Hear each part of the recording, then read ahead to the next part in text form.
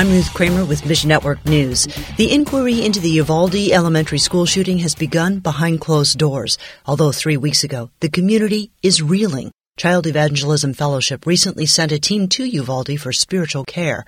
They met a girl who crawled out a school window during the shooting. She was still in shock. After some time, this girl, her mother, and 2 friends gave their lives to Jesus. Lydia Kaiser with CEF tells us, when tragedy strikes, people's hearts are open like no other time. And so this is the time to help them struggle with those questions like, why do bad things happen in the world? That question is the theme of CEF's booklet, Do You Wonder Why?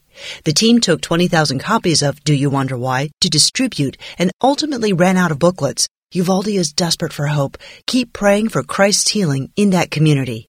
And if you're like me, you've probably always had a Bible within reach, whether or not you read it. English speakers have had them for hundreds of years. It's not something that we've struggled with the lack of access to. Unfolding Word CEO David Reeves says believers in South Asia just finished New Testament translations in 15 languages spoken by 9 million people. And it wasn't done by Western missionaries. It was done by the people who'll be using them.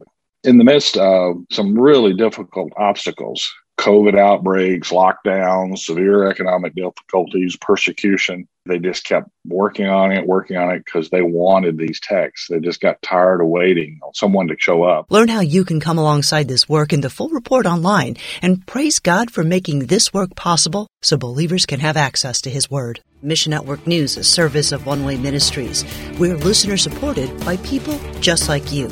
So by giving to Mission Network News, you enable us to keep the stories of God's kingdom coming. And together, the Great Commission happens. Look for links at missionnews.org. I'm Ruth Kramer.